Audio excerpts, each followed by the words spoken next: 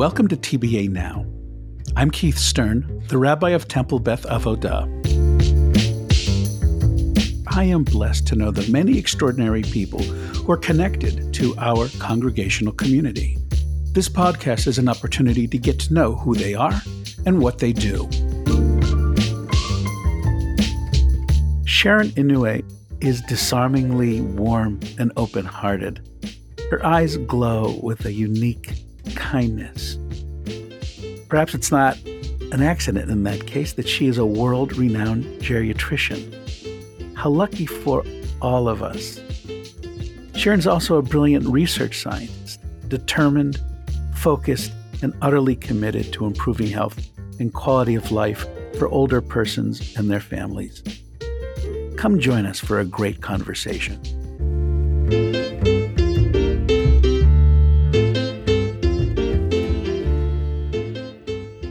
Sharon Inouye, welcome to TBA Now. I am so happy that you're joining on this podcast. So delighted to be here, Rabbi. You are a member of TBA, and you've been around for a little while. How did you find your way to Beth Avodah? Yes, so we moved from Connecticut to Boston in 2005. So going on 17 years, Rabbi, but definitely it's been 16 years. And I remember very early on after we moved, we wanted to find a new synagogue.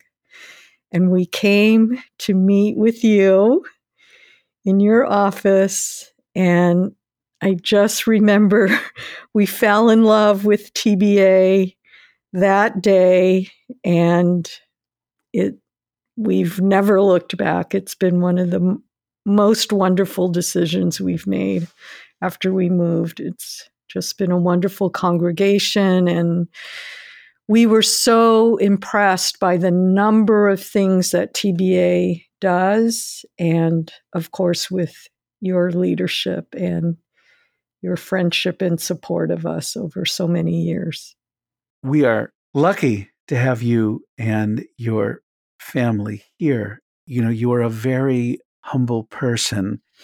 And for folks who have never met Sharon, if you Google her, you'll see that there's not a picture of her on the internet that is not smiling with a very strong warmth and open-heartedness, and which utterly and completely defines you. So like you wouldn't know, for instance, I'm looking at my list here. I'm not even reading the accolades. I'm just reading like what it says about you. Sharon is the director of the Aging Brain Center at the Marcus Institute for Aging Research, Hebrew Senior Life in Boston.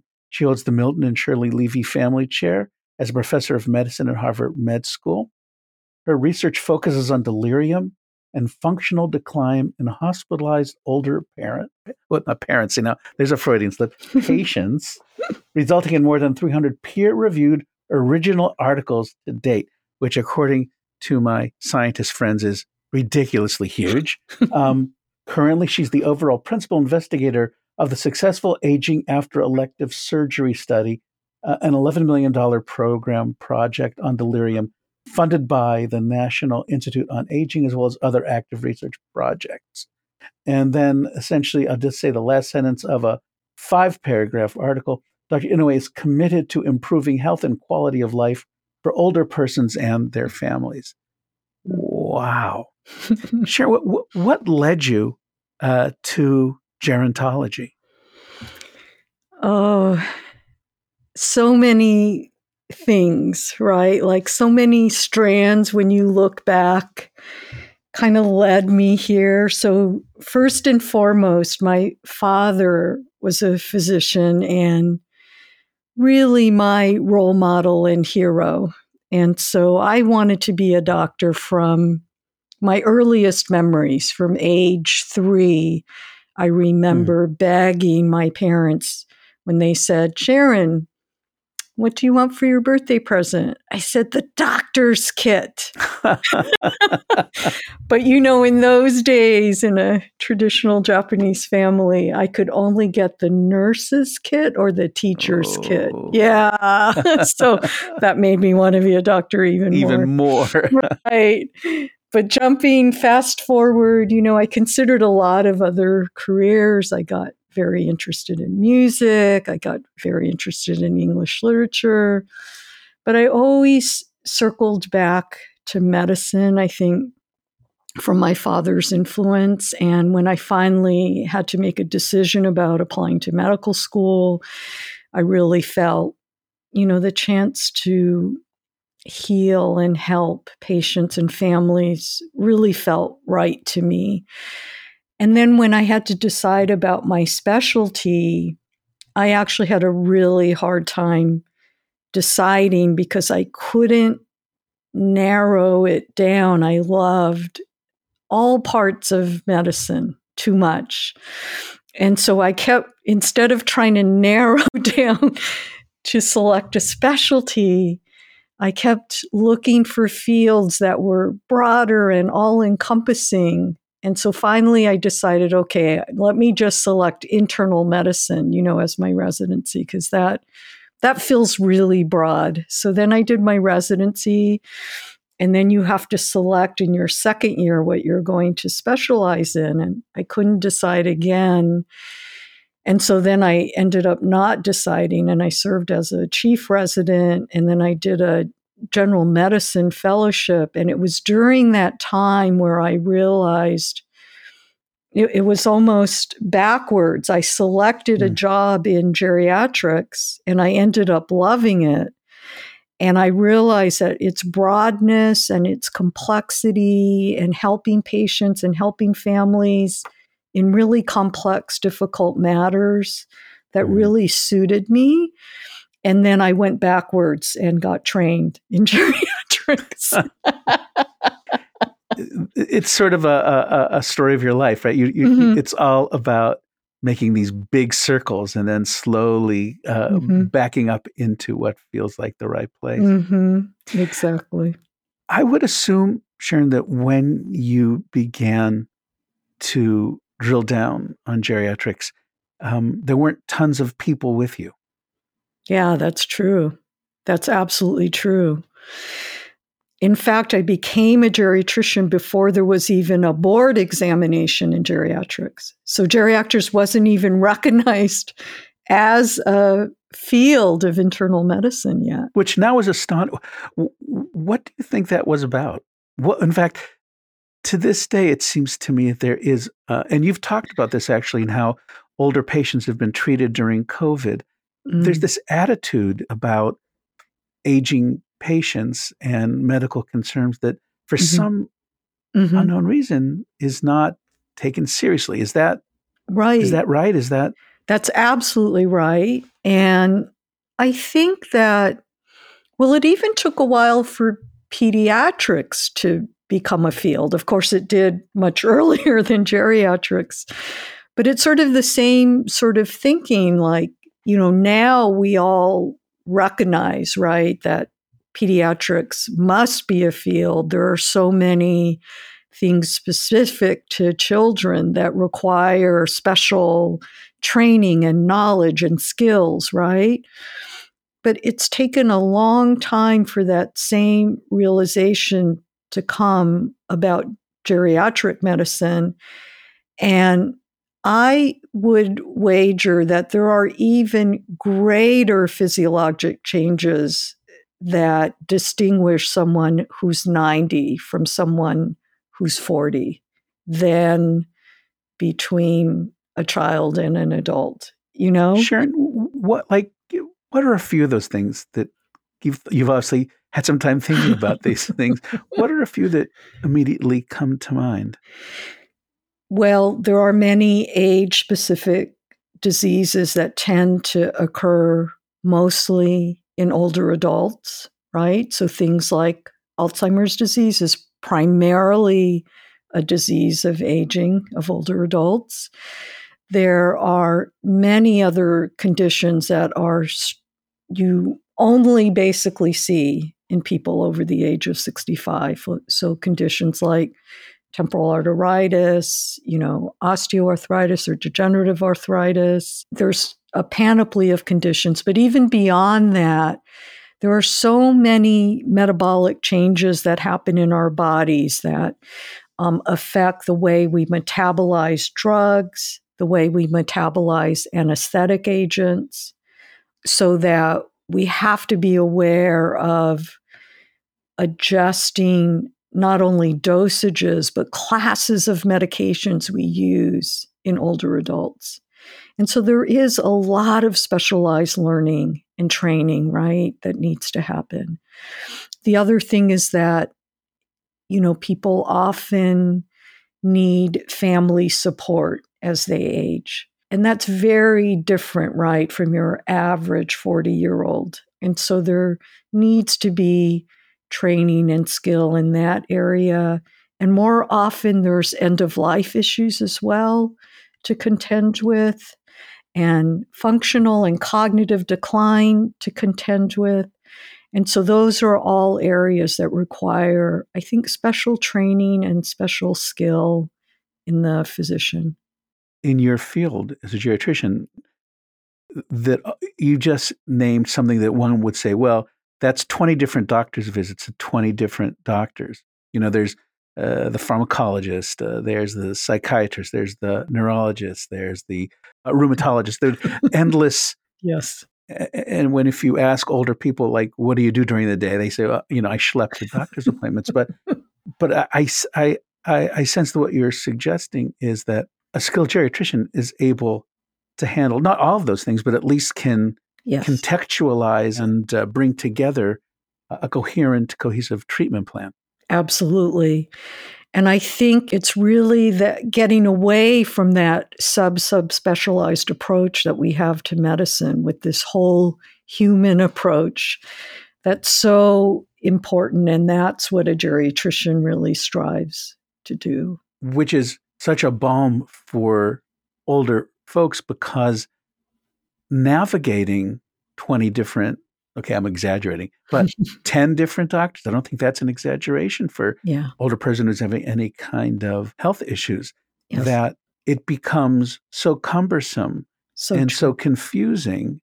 And without someone who is coordinating, you even sometimes have drugs being prescribed by 3 different doctors, some of which really contraindicate the others. That's right. Do you consider yourself as a geriatrician that is still like a vanguard profession in the field of medicine?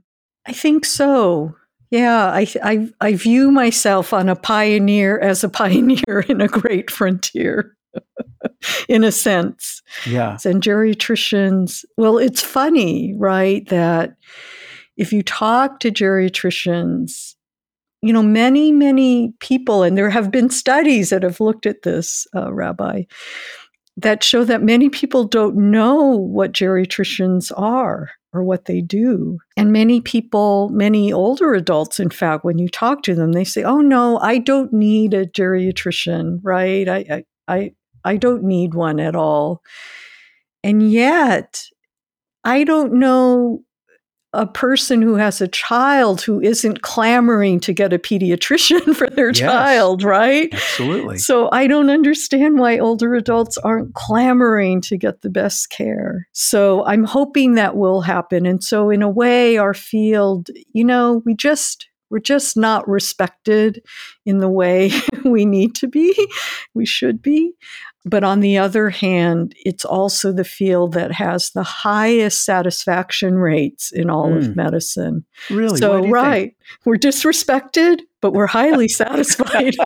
Okay, so what's that about? But I think the truth is that, there is a selection bias. I think people who choose to go into the field, they love this field. They love working with older adults and their families. And they love this whole human approach, maximizing function. The focus is not on cure of disease. It's how you learn to live maximally and optimally with chronic disease. And so the focus is very different, right, from most of medicine. but it's intensely satisfying, to focus on improving functioning and independence and problem solving. We're all very good problem solvers in geriatrics. Yeah. I have so many questions on the larger topic of geriatrics and what you're working on, and dementia and delirium and Alzheimer's and the things that just freak out people. I'm in my late 60s, and we start to think about these things in more than just a hypothetical way. And we start to hear about people who are our age or just a few years older who are dealing with, I just talked to someone yesterday who was diagnosed with, is it psoriatic arthritis? Oh, yes. And 69 years old, right? So just as you were describing, age brings with it a variety of really scary things. And I want to talk about that. But before I do, so you're in a field that focuses on aging patients and also their families. So for you personally, Sharon, as a person who is aging gracefully, by the way, and and also I know with an older mom, what is that juggling act for you between the extraordinary science that you perform and then the very personal aspects of this and how you see it played out on the canvas of your own life and family? Yeah, so I am truly in that sandwich generation, right? Still raising my kids. And then now I've had to go, as you said, into the caregiver role for my 92-year-old mother. And that's been an incredible challenge during COVID. I talk to my mother several times a day. And, today I'm trying to arrange for the podiatrist to get there to, so yeah, I'm living it, right? But it's so funny. I was talking to about 3 or 4 of my colleagues who are all geriatricians struggling with their elderly moms. And it sounds seems like a TV show. Yeah, exactly. The real geriatricians of Newton. And to a person, they said, oh my goodness, being a geriatrician doesn't prepare you at all for dealing with the aging of your own mother. And it's really true. Like, you have all this training, you have all this expertise, you can help your patients, but somehow, your mom won't listen. Your mom won't take any of your advice. They care not that you're well respected in your field, right? Right, you're still the kid. You're the kid, and they're going to ignore you and not do anything. So, yeah, so it's kind of a comedic performance there. It is. It's so ironic. But were you asking about the larger question of how I view aging through? Well, yeah. So let's move over in that direction, because I know that as the population of our country ages, as the baby boomers are officially, I guess according to the AARP, I think we get the card when we're 50, I think. So they really start it young. But, people who are mid-60s going to Medicare, et cetera, it's a bigger and bigger and bigger number. And I wonder the extent to which you think the culture is prepared for what the deeper implications are of an aging population. Yeah, it's a really, really good question. And I have to say that with the experience of the last almost 2 years, we've gone through COVID, and we've seen the incredible mortality and, frankly, mistreatment of older adults during the pandemic. And it's exposed, right, so much ageism in our healthcare system. That has really been a shock and a devastation to our field. And yet it was also energizing and also an opportunity for us as a field to jump in and try to make changes. Even for a casual reader of the news over the past couple of years, certainly the devastation of COVID on older adults and the catastrophe in certain communities, nursing homes, retirement complexes. Why did it all end up being so horrible? What went wrong? What was attitudinally and institutionally? Yeah, so many things, right? So many things. I can highlight just a few of them. So the nursing homes and assisted living and retirement communities, they were ill-equipped to deal with a highly infectious virus with a high fatality rate. They didn't have protective equipment. They didn't have adequately trained staff to deal with, the infection control procedures that were needed. They were understaffed, frankly, to be able to deal with this. The other problem that happened is as people got sick and were sent to emergency rooms were not testing them for COVID and sent them right back because older adults present atypically. They don't present typically.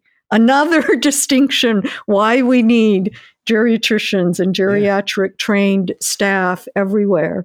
So they don't present classically necessarily with high fever and cough. They were presenting with confusion, with falls, with nausea, with, different symptoms. And so they didn't get tested and they got sent right back to spread the infection at their facility. And then, unfortunately, without the protective equipment at those facilities, without the precautions, I worked at several facilities where they literally did not have enough masks for staff. Talk about how basic, right? And so staff were getting sick one after another, not only the patients. And then knowing what to do immediately, even if you knew what to do, it was impossible to put it into place. So many facilities have congregate meals, right? Which means everyone eats together in a small space. Right? So even if you had masks for everyone, you can't feed someone with a mask. And so in order to change that on a dime, you had to have space, you had to have staff, right? You had to have a way to do one-on-one meals with everyone. Yeah. And facilities just weren't equipped to do that. But I have to say, I witnessed tremendous innovation and people rising to the occasion, volunteering to come in and, feed patients one-on-one.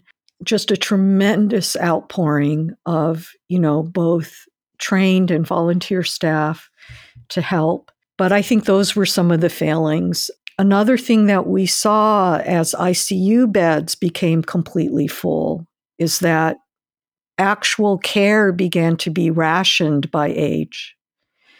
And so if you were over the age of 70 in some states, you were not offered a ventilator or intensive care, even if you needed it.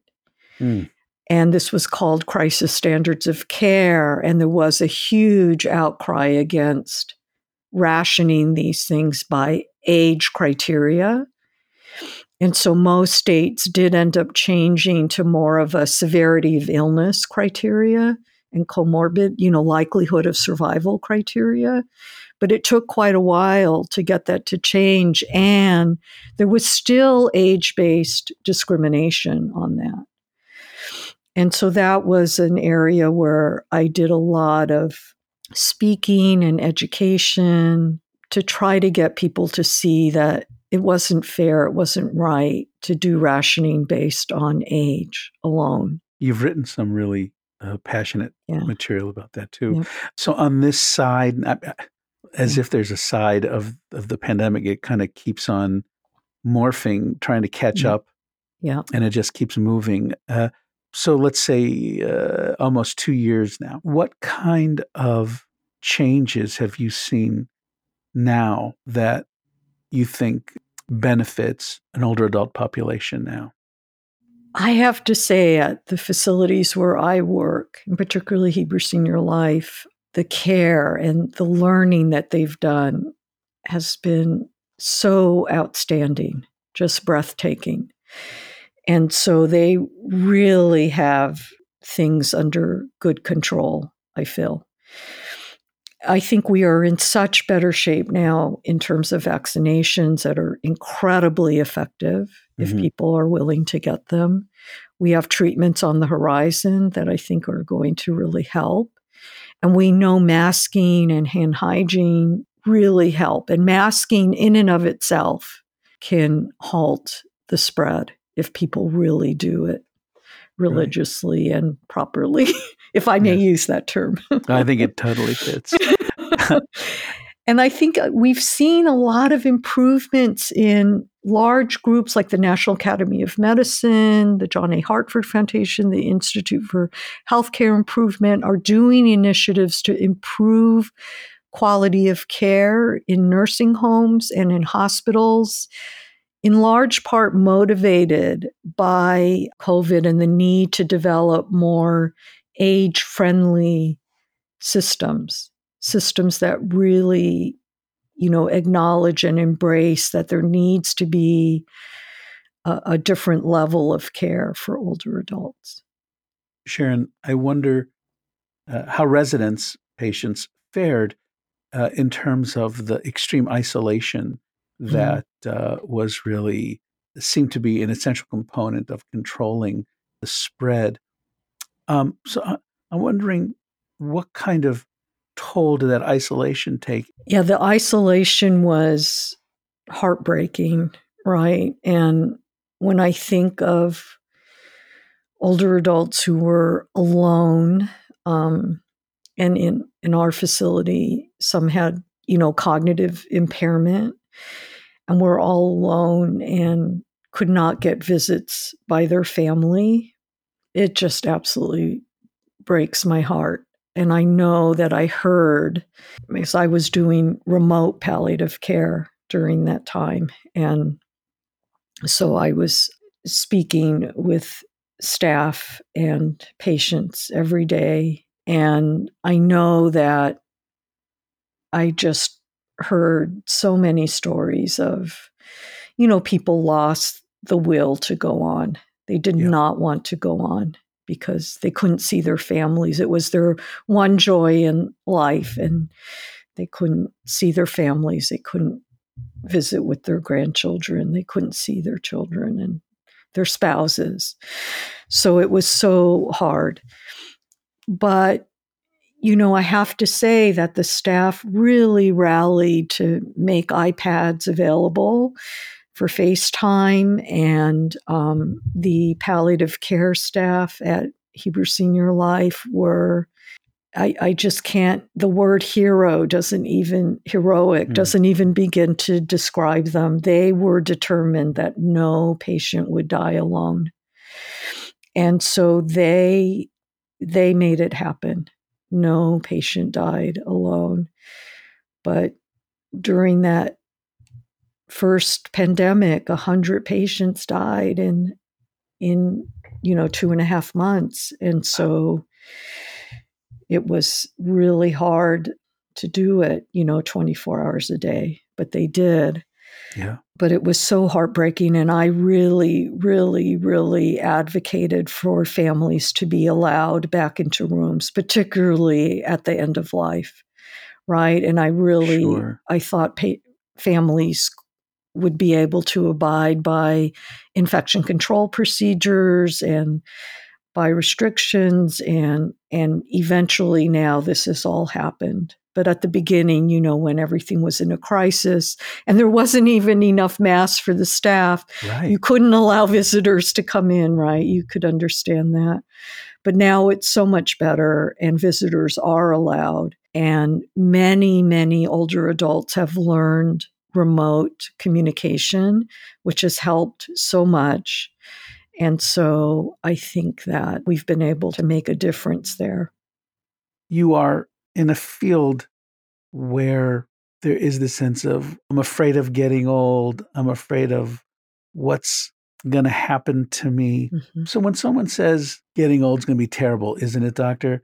How do you respond to that? I think about it a lot because, as you say, now that I'm aging myself, my spouse and my friends, we're all aging and developing aches and pains and the usual things that come with age. I know from my work and from my readings and also from my patients themselves that aging is not all bad news. And so there are things we know actually improve with age. And so a couple of them, and I'm really looking forward to this one, is that many studies have actually shown that life satisfaction is higher in older adults compared with younger generations. And so older adults tend to report more day-to-day life satisfaction, less frustration, less depressive symptoms, less anxiety, and less worry than comparable cohorts, let's say, who are 20 or 30 or 40 years younger. And, I see that happening in my patients. They even say to me things like, they just don't sweat the small stuff anymore, Yeah. And that it's so refreshing. I used to do, when I was at Yale, I used to attend, which means I was a supervising physician in 2 different clinics. So one clinic was for younger adults. It was a drop-in clinic. Anybody could come in, and I supervised residents in this drop-in clinic. And then in the afternoon, I did the geriatric clinic, which was for older adults. And one day we had this huge, huge snowstorm this was when I was in New Haven, gigantic snowstorm, I think 15 inches of snow type thing. Yeah. And it was still going on through that whole day. And in the morning clinic, 0 patients arrived. They called me from my afternoon clinic and said, Dr. Inoue, do you think you're going to be canceling your clinic for this afternoon? And I said, absolutely not, because I'm not going to have any cancellations. And they said, are you kidding? Because I guess they knew about the morning clinic where nobody showed up.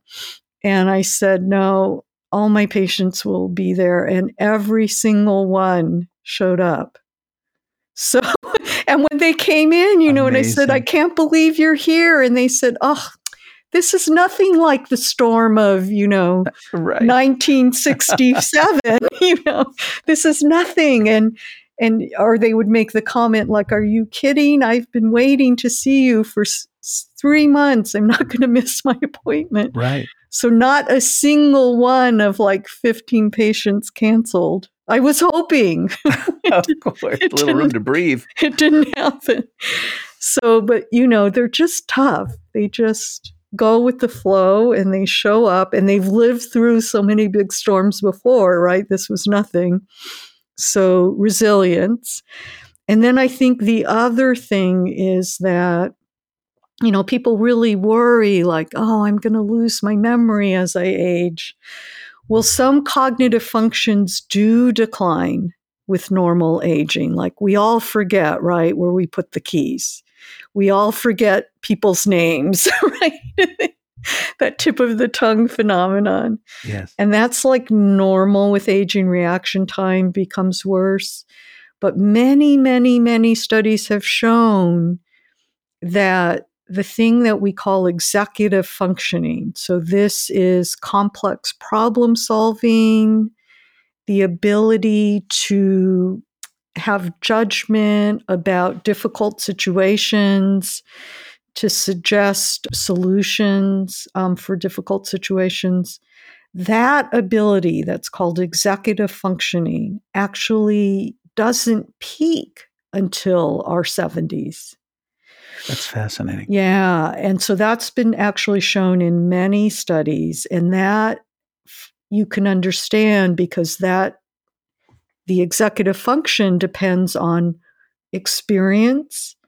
It depends on being able to pull different factors together and to weigh them. And it requires, experiential learning, and it requires perspective.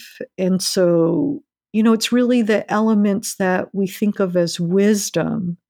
So those truly do increase with age. And so, we hear the stories in many cultures where elders are the source of wisdom. And there's a lot of truth to that. What a relief. Yeah, right? Absolutely. So I think there are many things to look forward to. I do think there are definitely diseases that increase with age. There are problems that increase with aging, like arthritis and cataracts. Those do come. But there are also things we can do, like exercise, right, to make things better. I'm so glad as you're describing this, I think I find myself enjoying reading more now than I ever have in my life. And I'm wondering if it has to do with an increasing capacity to take in more of the nuances of the novel itself. I'm not sure why, but I hadn't really made a connection between aging and the particular enjoyment of, reading a good book or listening to music. But maybe that's part of a larger phenomenon. Mm-hmm. It's really beautiful to think about. And I was reading, it's an interview with a famous writer, but I can't remember who. But they were relaying reading the same book when they were in college and then now in their 70s or 80s. And what a different perspective and enjoyment they had in reading that exact same work, and how different it was in the way they were able to understand it. So I think that is resonating, right, with what you're saying. Yeah, I think so. Mm-hmm. I think so. I wanted to make sure I asked you about this particular work that you're doing as it relates to delirium in post-op older adults. What's the problem you're seeking to solve? Yes. So delirium, to let everybody know, because it's not a condition that I would say the broader population knows about. It's an acute confusional state, meaning it comes on suddenly, tends to be much more frequent in older adults, although it can happen at any age, truly. And there is delirium even seen in children, but it tends to be more frequent in older adults. And it tends to accompany or occur in the face of severe illness, such as intensive care unit type illness, following surgery, or in the hospital when someone is quite ill and needing treatment. It's also seen in nursing homes and in end-of-life care as well, as settings where it's more frequent. And I became interested in this condition really early on when I was just starting out as a doctor. And I saw older adults come to the hospital, and they were functioning fine when they came in. And then they got very confused under my watch, so to speak. And then they ended up not doing well. And, when you're a new doctor, you feel so responsible. And so I began asking everyone, all the higher ups and my supervisors, what's going on with these older adults who come in the hospital and get really confused, and they're not doing well. They're going to the ICU, or they're in some cases even dying. And every one of them said to me different versions of, Sharon, don't worry about that. That just happens to older people when they come to the hospital. It just happens. Yeah. And I couldn't stop thinking about it. I kept saying, this it just happens? Why does it just happen? Yeah. Like, should it be okay? And so after this, my first intensive month of being a medical attending, the first time I was a medical attending, and so I felt so responsible. So there were 6 patients in particular that developed this condition, and I decided it just didn't feel right to me. So I went down into medical records and pulled up their 6 feet of charts, all in paper form in those days. Of course. And I went through it and made diagrams and graphs of everything we did, the doctors, to those patients, every medication, every procedure, every abnormal lab value. I just wrote everything down. And I concluded that we contributed to that delirium by immobilizing patients, by giving too many sedating drugs or drugs that were interacting with each other, by not paying attention to kidney and liver function, by not getting people up and out into chairs and making sure they were eating and drinking and walking and et cetera. And so it launched my career. Yeah. And I began speaking out that it's not okay for older adults to come into the hospital and get delirious. It's not okay. And I was the only one, Rabbi, for the longest time. But now I'm really proud to say that it's a field. What pushed it over, Sharon? How did this change occur? I wore them down, Rabbi. See, you shine so beautifully, but you could be relentless. I'm relentless. So I developed an instrument, a tool that doctors and nurses can use to identify delirium. It's short and simple. It's called the Confusion Assessment Method, or the CAM, and it's now used in thousands of hospitals around the world. So there's a way to recognize delirium. And I published on the risk factors for delirium. I published on how you can prevent these risk factors. And yes, if you prevent them, you can prevent delirium from happening. And then I developed a program, a hospital program called HELP, the Hospital Elder Life Program. And that's been disseminated to hundreds of hospitals around the world. And I just kept writing about it, talking about it, showing people that we could make a difference, and training people, right? I've trained hundreds of people in delirium. So they're all now believers and spreading the word. And so now there's literally probably hundreds or thousands of people working on delirium around the world. Amazing. And trying to make a difference. And so my program project, the big project that you mentioned, Yes. the elective surgery project, that was the first time the NIH, National Institutes of Health, funded a program project on delirium. And so I'm very proud of that because it really recognizes delirium as a real thing, right? Yeah. A real entity that needs to be understood. And we're hoping to really try to understand the pathophysiology, like how delirium comes to be.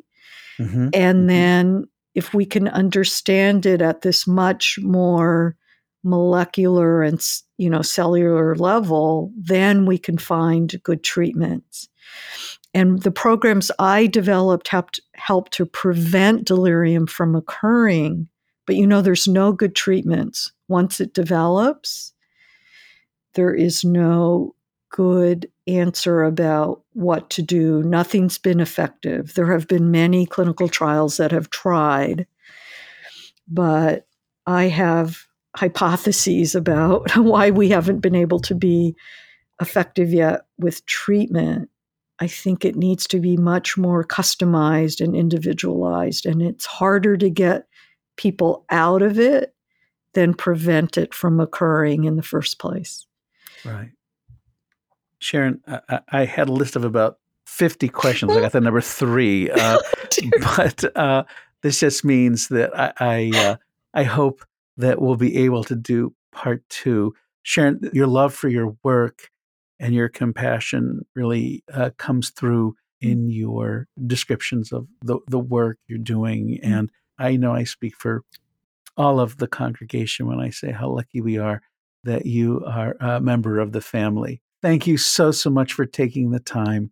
And I wish you continued good health and success with this amazing work that you're doing. Thank you, Rabbi. Thank you so much. And thank you for paying attention to this really important area. I really appreciate it. And I really appreciate having a chance to chat with you. You're welcome.